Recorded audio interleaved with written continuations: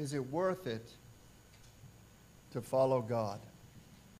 Is there value? Is there profit, any profit, in keeping His ways? This morning, as we come to the sixth and final disputation that we find in this unique book, this unique Old Testament book of Malachi, we find a people who, beyond believing the answer to that question or those questions is no, aren't afraid to say as much. Our text follows a familiar pattern. We've seen it now throughout the book. God levels a charge against His people. Verse 13, your words have been hard against me. These words aren't casual complaints. These words aren't the kind of offhand remarks that we sometimes make and have to go and ask forgiveness for. These words are harsh and steady coming from the lips of God's people. These words are cruel and accusatory. These words are reviling words against God. And somehow the people are unaware that they're uttering them.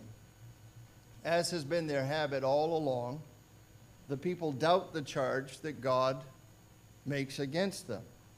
They are defensive, they are unaware, and they challenge what God says. How? How have we spoken against you? And the Lord elaborates. I'll tell you how. You have said it is vain to serve God. The word here translated vain is useless or even ruinous.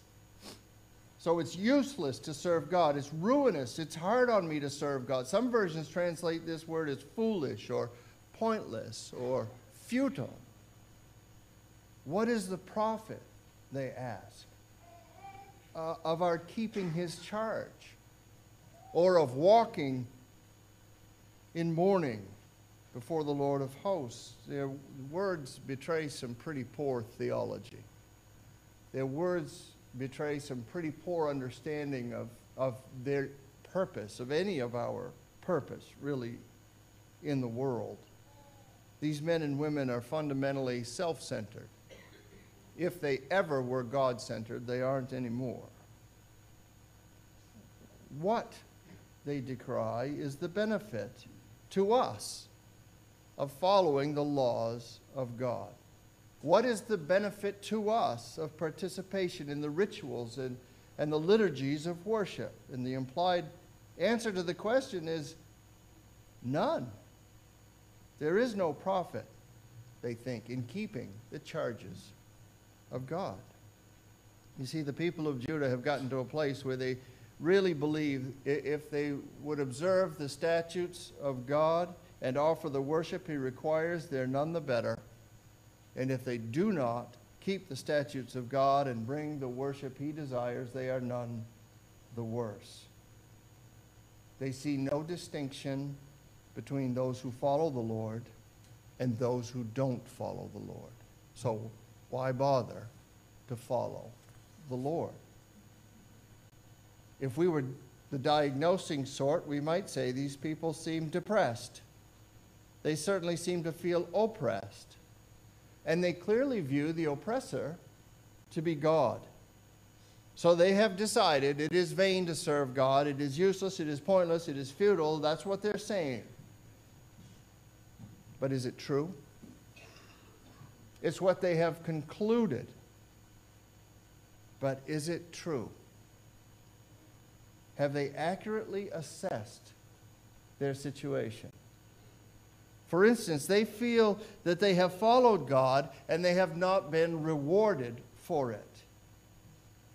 But have they really? Consider so far what God has said about them in this little book. They doubt that He loves Him. They profane His temple by bringing blemished offerings to Him, offerings that He has forbidden. They divorce their wives on a whim, casting aside the covenant commitment they've made to one another. They are bringing idol-worshiping brides into the land. They question God's commitment to justice. They fail to present Him the required tithes and offerings. And as we near the end of this book, they're bad-mouthing the Lord publicly. So let me ask, are they really following him? They think they're following him, and they're not getting what they deserve. But they're not following him. And they're saying that it is vain to serve God. And God could very well speak back to them and say, how would you know? It's vain to serve God. How would you know? You're not serving me.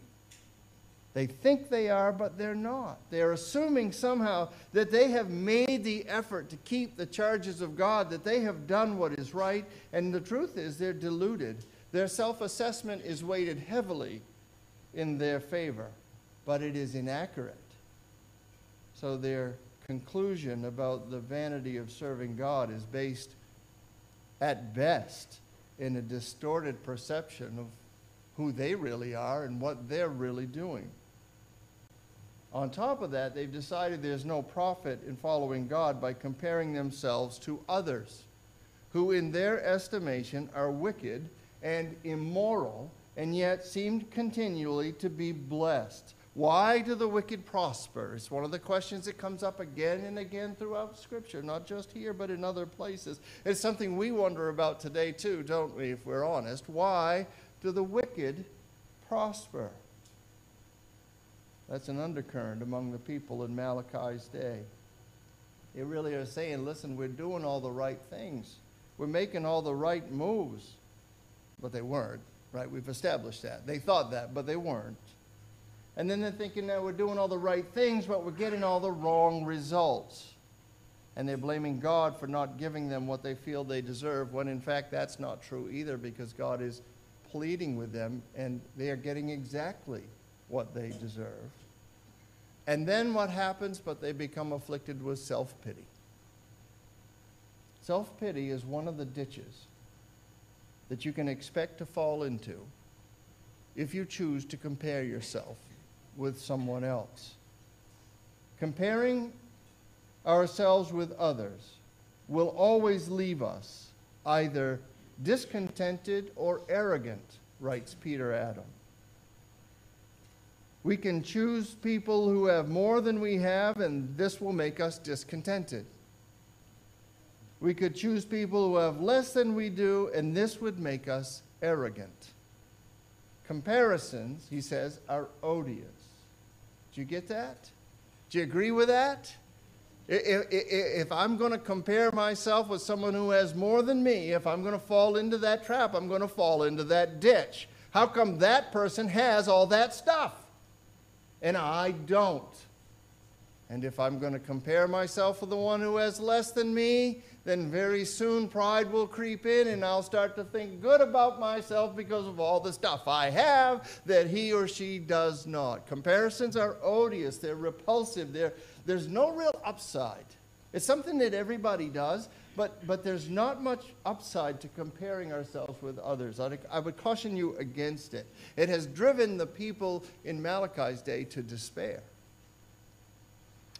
Why bother to do what God says is right when there's no gain to show for it, really, is what they're saying. All the wicked are allowed to test God and they escape, is what Bonnie read.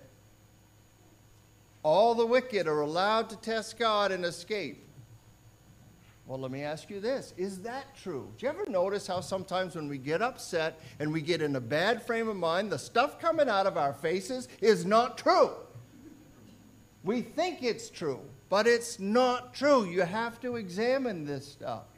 All the wicked are allowed to test God and they escape. Is that true?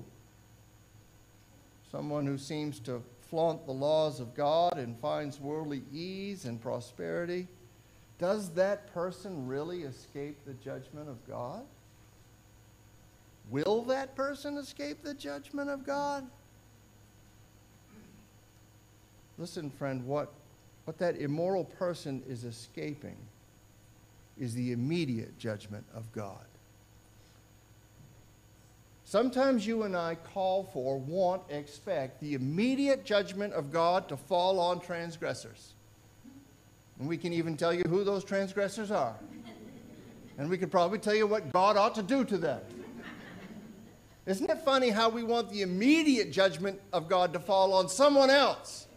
But if we thought about who we were, and if God would apply that same standard fairly, would we want the immediate judgment of God to fall on us? No, we would not. There are times in our lives when if the immediate judgment of God had fallen, we'd look a lot different. We might not even be here right now. That's the reality of it. What any immoral person in this world, any ungodly person, any wicked person is escaping is the immediate judgment of God. And that's because, and the Bible tells us, he graciously allows the sun to shine on the just and the unjust alike. That's his decision. That's what he does. But no one, listen, no one will be able to avoid the ultimate judgment of God. And this is what Malachi has said previously. The God of justice is coming. The God of justice is coming. But the people of Judah have such an earthbound view. There doesn't seem to be much awareness among them as to the prospect of eternity. Even those who live in our New Testament era, who are in Christ Jesus, if their hope in Christ is for this life only, the Apostle Paul says, they are to be most pitied. As God's chosen, as God's beloved, we are citizens of a different kingdom, of a heavenly and an eternal kingdom. And so the hardships and the challenges of this life are very real, very painful, very burdensome. And yet, in the worst case, the Bible calls them light and temporary afflictions that do not compare to the eternal weight of glory. That is a perspective we're to have as children of God. When we believe, when we act as if this life is all there is, we are bound to become disillusioned. We're bound to become despondent. We were made for more than this life. We were made for eternity with God. We get wrapped up in this life. We think this is all there is. We're going to become despondent. We're going to be disillusioned. And the eyes of the people of Judah are on those around them. They're comparing themselves to others, and their eyes are on all those around them, when their eyes should have been lifted up to the one who loves them, the God who loves them, and the God who, even through these rebukes, is pleading with them, return to me, return to me. Their eyes weren't in the right place. Sometimes, and that's easy for all of us, isn't it? Well, that's why the Scripture tells us, fix our eyes on Jesus, the author and perfecter of our faith. You've got to keep looking up. These people were not looking up. Their minds are made up, and they don't seem to be willing to be changed by the facts. You ever find yourself in that spot? I know what I know. Please don't confuse me with any information that might change my mind. That's kind of where they're at. They've concluded that it is useless to serve the Lord. Their wrong thinking has led them to wrong conclusions, which has led, as it invariably does, to wrong speaking. Wrong thinking leads to wrong conclusions, leads to wrong speaking. We just studied this a little bit in our Sunday school class on overcoming bitterness. And we saw there how a couple of Bible characters, in particular Esau in the book of Genesis, Naomi in the book of Ruth, misinterpreted their circumstances. And when they misinterpreted their circumstances, they spoke wrongly about them. They spoke rashly about them. Distorted thinking almost always leads to wrong speaking. And so, friend, when you find yourself in a place of despondency or desperation, disillusionment, as these people of Judah were in, because of your mind's assessment of a particular situation, you're supposed to assess it, but you may not always get it right. So a good place to start to untangle any mess that you find yourself in is asking, is it true? Is what I'm saying true? Is what I'm concluding true?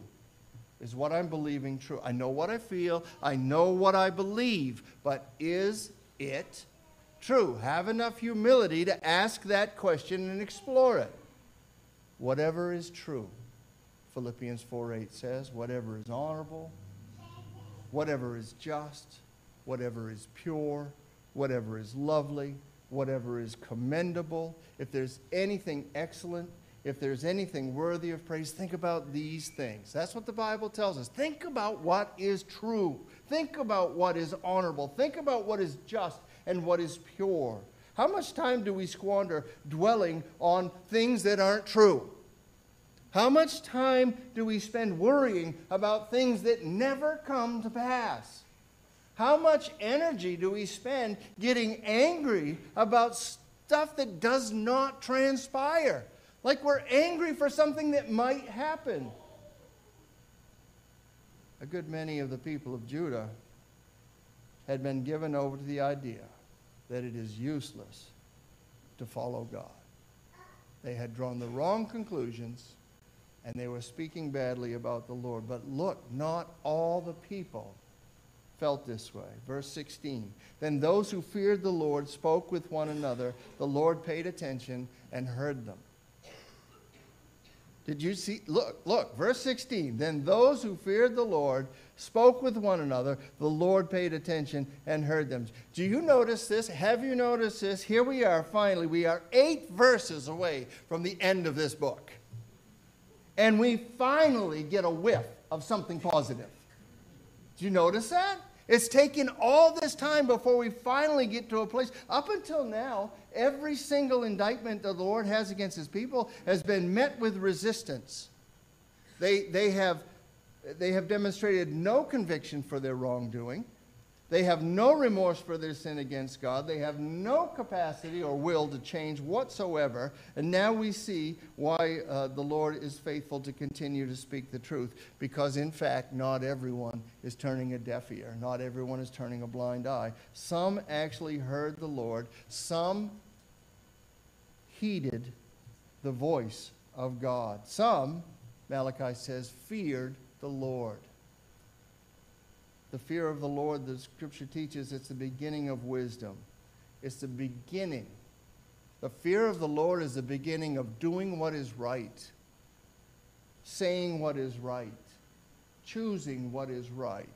The converse of that would be true then as well. If we don't have the fear of the Lord, we're inclined to do what is wrong and to say what is wrong and to choose what is wrong. But the fear of the Lord is the beginning of wisdom. All the good things start with reverence and consideration for God. And some of the people that God was addressing actually did fear him. And that fear is not just trembling fear, worry. That fear is reverence. It is awe. It is devotion. It is worship. It's some of the things that you just heard if you were in Steve's Fear of Man class. That's what the fear of the Lord is, the beginning of wisdom. Here we are in Malachi, and finally some people existed that feared the Lord. There was a faithful remnant in Judah. That idea of a faithful remnant is a theme that we find often in Scripture. When the majority wants to fall away from truth and abandon right living, we'll often find a group that doesn't. There's a minority, at least, that's not willing to give up on God, on what God says, on what God requires. So I want to ask you this challenging question. Would you consider yourself to be in such a minority today? In a post-Christian era, are you committed to holding fast to God? To holding fast to God's ways, to God's truth, to being committed to God's word? Because listen, it is easy to jettison a supposed faith when it becomes a liability. It's easy to toss away your faith when it costs you something. It is easy to believe the false narratives about God when they are repeated so often. It is easy to want to evade the ire and the condemnation and stigmatization that faithfulness among the faithless is bound to invite. You want to be a true Christian in your workplace? You may pay a price for that. You want to testify to Jesus in your school? You may pay a price for that. And it's easy then just to back away from that and not do it and not be part of the faithful. As C.S. Lewis put it, when the whole world is running towards a cliff, he who's running in the opposite direction appears to have lost his mind. Much of the world in Judah was plummeting over this cliff of disbelief. By Malachi's time, many had abandoned any fear of God. If they had any, they had abandoned it. Those few who chose to honor and follow the Lord despite it all would have seemed like they had lost their minds, and yet they held fast. They feared God, and they responded to what he was saying to them, and they weren't defensively asking the Lord, how have we wronged you? Every time this comes up, how have we wronged you? Wherein? What have we done? No, these are the people who are looking at each other, hearing the word of God come to them and saying, what have we done? Or perhaps having the conversation, what can we do? Brothers and sisters, notice here the same Lord who overheard the hard words being spoken against him also heard the words of those who feared him. Now, we've noted this previously. God doesn't have the privilege of not hearing everything that's said about him. Okay? He hears it all. The bad, of course, but also the good. He heard the conversations of the faithful. He heard their responses to the truth that he was revealing and his pleas for reform that he had been making, and he notices them. And we're going to see that he rewards them, which is the contrast to the beginning. There's no value in it. There's no purpose in it. There's no profit in it. God's word is going to turn this around and say, yes, there is. Because God hears and sees these faithful ones, this faithful remnant. And we read in Malachi that a book of remembrance was written before him of those who feared the Lord and esteemed his name. And there's a simple principle at play here that we should know. God is going to ultimately honor those who honor him. The Bible teaches this in multiple different ways. Jesus says something similar. If you'll acknowledge me before my Father, I'll acknowledge you. If you deny me, I will deny you. In 2 Timothy, we read that one may disown, if one disowns God, God will disown that person. God will honor those who honor him, and God will disown those who disown him. But here we have God seeing that a book of remembrance is written, in other words, honoring and remembering those who've done good things. Remember, as the people of Malachi's time looked around and they saw injustice and they saw oppression and what they perceived to be a lack of care for them on God's part, God had let them down. They concluded it really didn't matter how they related to the Lord. It's vain to serve him. There's no profit in it. But this verse tells us something very different. In the practice of ancient kings who memorialized in writing the good deeds of their subjects, the names of those who fear the Lord will be remembered. Now this right here is another sermon that I'm not launching into, but you would know where I would go with it if I were to do that. Listen, the names of those who fear the Lord will be remembered. They will be recorded. Their names will be written down.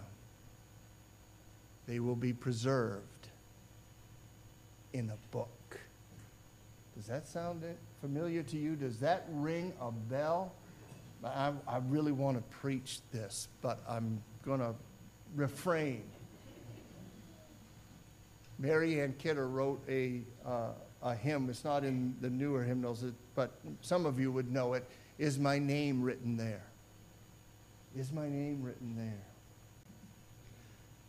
That's a good question, don't you think? In God's book of remembrance, is my name written there? She also wrote another hymn. I just learned this today, really. It did not seem to make it down through the ages. Its title was, Show Kindness to Thy Pastor.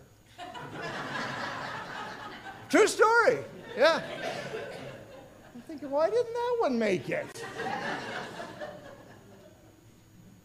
God's going to remember the faithful ones. He's going to write their name down. It will be forever preserved. They shall be mine, verse 17, says the Lord of hosts. They shall be mine. I want you to understand today, it is no small thing for anyone to be included among those whom God claims for himself. To know that God says, you are mine, is sweet and reassuring, and is meant to be. Isaiah 43:1, but now thus says the Lord, He who created you, O Jacob, He who formed you, O Israel, fear not, for I have redeemed you. I have called you by name. You are mine. This blessing and distinction is reserved for those who fear him, those who hear his voice, those who follow him. He says, in the day when I make up my treasured possession, commentator John Mackay tells us, his treasured possession here is a phrase, a word, uses a word which in secular context denotes the personal property of a king as distinct from what is his as monarch. In other words, a personal treasure. This is what is being conveyed by Malachi, by God through Malachi. God is saying that we are his and that we are his personal treasure. God's chosen ones are not only his, they are precious to him. His children are his treasured possession, and I will spare them as a man spares his son who serves him. That's what God is saying. I'm going to write their books down, their names down in a book. I'm going to write their names down. I'm going to call them mine. I'm going to make sure they're going to be my personal possession. I'm going to see to it, and I will spare them. I will spare them. So we have read so far in Malachi about a coming day, a day when the God of justice comes. And we know that this is partially fulfilled already when the Word became flesh and dwelt among us on that first Christmas. And we know why Jesus came into this world. He came not to condemn it, but he came to save it, to die in the place of ruined sinners, to satisfy the justice of God for the sins of humanity by presenting himself as the only worthy sacrifice to atone for our sin. Because of what Jesus did, salvation is ours for the asking. Because of what Jesus did, salvation is yours for the asking. Another question: have you asked? Justice came at the first appearing of Christ, and justice will be served at the second. This is what the Scripture teaches. When Christ comes back on this day, when the Lord of glory returns, judgment will come. And what Malachi is saying is that some will be spared. The faithful will be spared. Verse 18, then once more you shall see the distinction between the righteous and the wicked, between one who serves God and one who does not serve him. Once more you shall see. Once more. Maybe once upon a time, the lines of distinction between the righteous and the unrighteous were plain and more obvious. But to Malachi's contemporaries, they seem to be blurred, because that's why they come up with that. It doesn't really matter how you live. Whether you're righteous or not righteous, serve God or don't serve. But God is saying, listen, once more you will see the distinction. Well, how is anybody going to see this distinction? You will see this distinction in the judgment of God. Now, there's going to be, next week, we're going to dig deeper into that. We're going to leave that right there. There's a lot of meat on that bone. That's next week. But the blurriness will come into focus once more, God promises, between the righteous and the unrighteous on the great and awesome day of the Lord. And it will be crystal clear on that day who belongs to God and who doesn't, who is saved by God and who isn't, who will live eternally with God and who won't. Might I remind you again, beloved, this day is coming. This day is surely coming. And the only reason that it has not come before now is that God is patient, and God is not willing that any should perish, but that all should come to repentance. So if today you are among those who have taken full advantage of this window of opportunity left open by our Creator for your salvation, if you have taken advantage of this window of opportunity and you are saved and you have been spared, not by your good works, you know that, but by your faith in Him who loves you and gave Himself for you, then take a moment, would you, just to praise God? Praise God. You're saved. God spared you, and you will be spared in the judgment. If today you are holding back for whatever reason, maybe you're hurt by life circumstances, maybe you're discouraged by injustice like the people of Judah, you're at that point of wondering if it's worth it to serve God or to align yourself with God, if it's worth it to keep the charges of God. Let me assure you, it is. So this message starts with that. Is it worth it to serve the Lord? The answer is, it is. If you are holding back from serving the Lord, giving your life to the God who loves you and made you and wants what's best for you, let me encourage you to hold back no more. Let me encourage you not to leave this place going recklessly and blindly on your way, but to trust in Him who loves you and saves you. And let me assure you of this: the King of glory would love to say of you, you are mine. You are my treasured possession forever. Our Father and our God, your mercy and your grace are abundant and amazing. That you love us the way that you do, even when we are wayward and rebellious, sinful. We give you praise for pursuing us and showing us a better way. We ask you to move in our hearts and in our minds and help us to be those sorts of people who are humble enough to hear what you have to say about us, and not offended and defensive and pushing back against the indictments that come only as we hold our lives up against the standard of your word and your truth. Lord, I pray today might be a day of salvation for those who to this point have held back. That by your Spirit you would move in this midst and do your business of convicting and convincing, the work only you can do. Have your way in us, we pray.